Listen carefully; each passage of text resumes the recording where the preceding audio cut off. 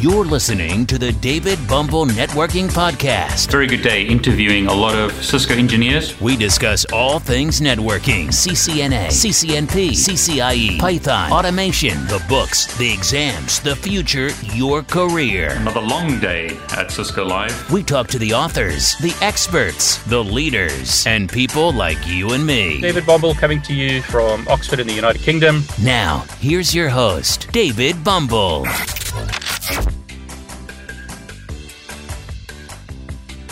How many layers are there in networking? Do we have a 4-layer TCP/IP model, or perhaps a 5-layer TCP/IP model, or do we have a 7-layer OSI model? How many layers are there? Why do we actually care? We want standardization. The reason why I can take a copper Ethernet cable such as this, which has a RJ45 connector. Now, we won't get into the details. It's actually got a different name, but most of us refer to this as an RJ45 connector. I want to be able to take this and plug it into an HP laptop, plug it into a Toshiba laptop, plug it into an Asus laptop. We won't worry about pronunciations for now, but the moral of the story is I can take this cable and plug it into different laptops because this interface has been standardized and different vendors have agreed to create their equipment to the specification or to the standard. That makes life a lot easier. In the old days, vendors just did what they wanted to. They developed their own protocols and their own specifications, which wasn't good for customers. It was great for the vendor because if you bought their equipment, you were locked into that vendor. We don't want that as a customer. As a customer, we want to be able to buy equipment from different vendors, and they should all be able to work together. So because of standardization and because of the industry agreeing on specific models, this cable can plug into different vendor devices without any problems. We take that for granted today, but it was not always the case. Now, in the previous version of the CCNA, we were taught the OSI model, which consists of 7 layers. Starting at the top, it's inverted. So from layer 7 to layer 1, all people sleeping through networking don't pass. Well, that's not actually what it is. It's actually application, presentation, session, transport, network, data link, and physical layer. Now, that caused a lot of confusion.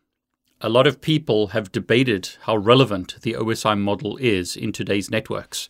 Have a look here on Twitter. Rob tweeted, "I've got 3 hours to kill in an airport lounge, and I'm going to discuss the OSI model. There's no such thing. What they taught you is a lie, and they knew it, but they didn't care." Now that's interesting. People in the real world are saying that the OSI model is rubbish. Other people are saying, well, that's not true. The OSI model is required. Now, Ivan is someone that I recommend that you follow on Twitter or go to his website and sign up for his free courses. Ivan is someone who doesn't mess around, as in he speaks what he thinks. He will tell you what is true and what is not true. I highly recommend that you follow Ivan and perhaps, take some of his free courses. If nothing else, follow him on Twitter and read his blog posts. Now, if you're really new to networking, you may not understand everything that he talks about. Don't worry, most of us struggle with some of the concepts. Ivan is really intelligent, has years and years of experience. But if you want to learn from someone who has got lots of experience and can help you in your networking career, follow him on Twitter. Now, basically in his response, Ivan is saying that we do need the OSI model. And if people had followed the OSI model, life would be a lot simpler today. Now, I don't want to muddy the waters just as you're starting with the OSI model and the TCP/IP model. Again, I'll tell you what you need to know for the exam.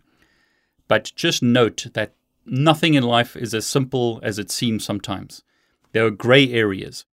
In the OSI model and the TCP/IP model, they're taking what's called a protocol stack. In other words, different protocols that do different things, and they try and put it into neat layers. Now, that's not always clear cut, and it's not always possible to take protocols and put them neatly into individual layers because some developers have programmed the applications to do things that supposedly they shouldn't be doing. We are told in the CCNA course that specific layers should talk to specific layers, but that doesn't always happen that way.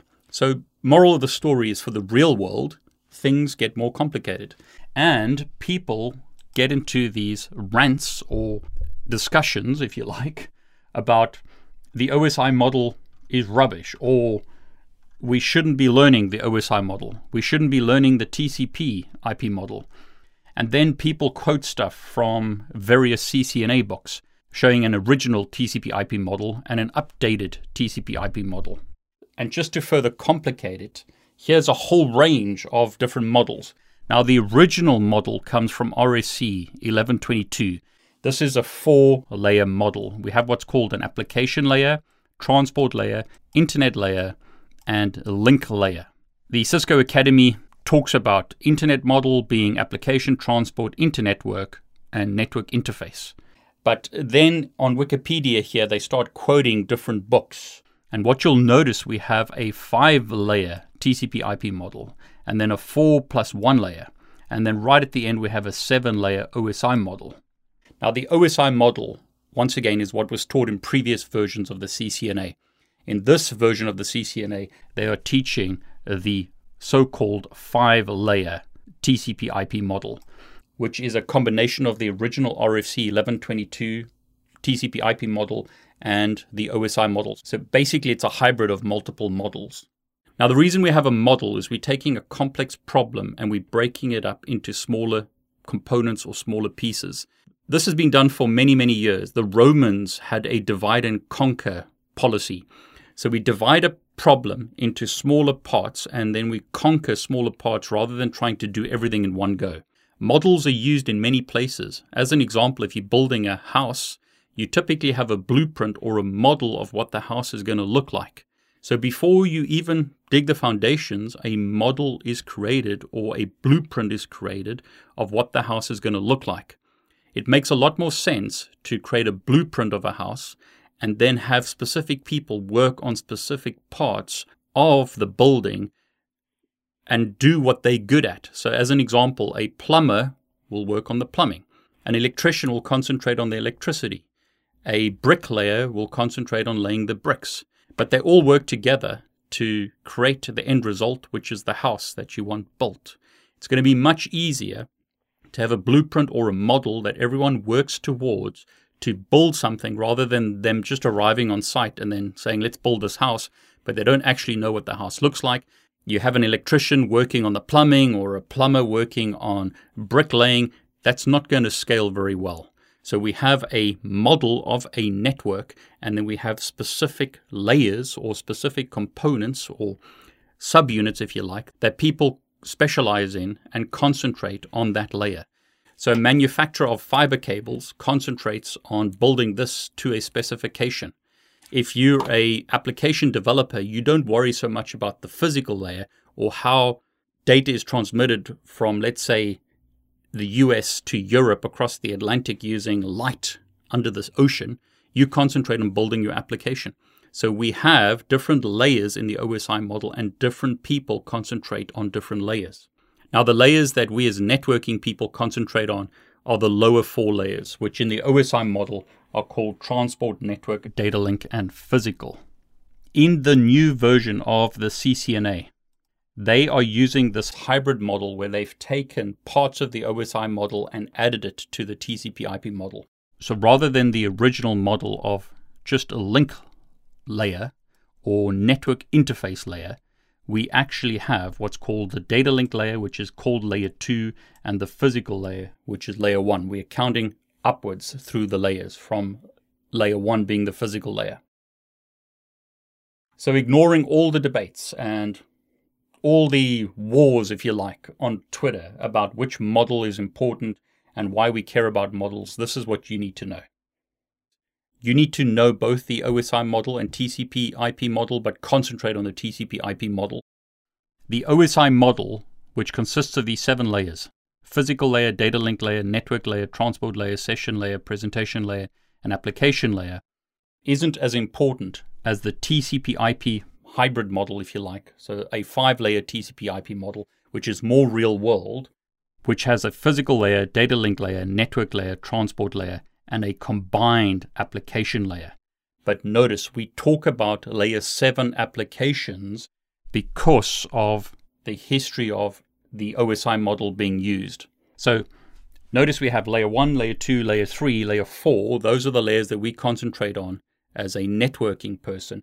And then we have a combined layer 5 to layer 7 called the application layer, but we still refer to it as application layer. Now I'm going to show you this practically using Packet Tracer, but I want you to download this yourself and try it. So don't just follow me, do this yourself and see if you can answer some of these questions yourself and see if you can understand the various layers. In Packet Tracer, they still have the 7 layers of the OSI model, but what you'll notice is layer 5 and layer 6 are basically ignored for the most part.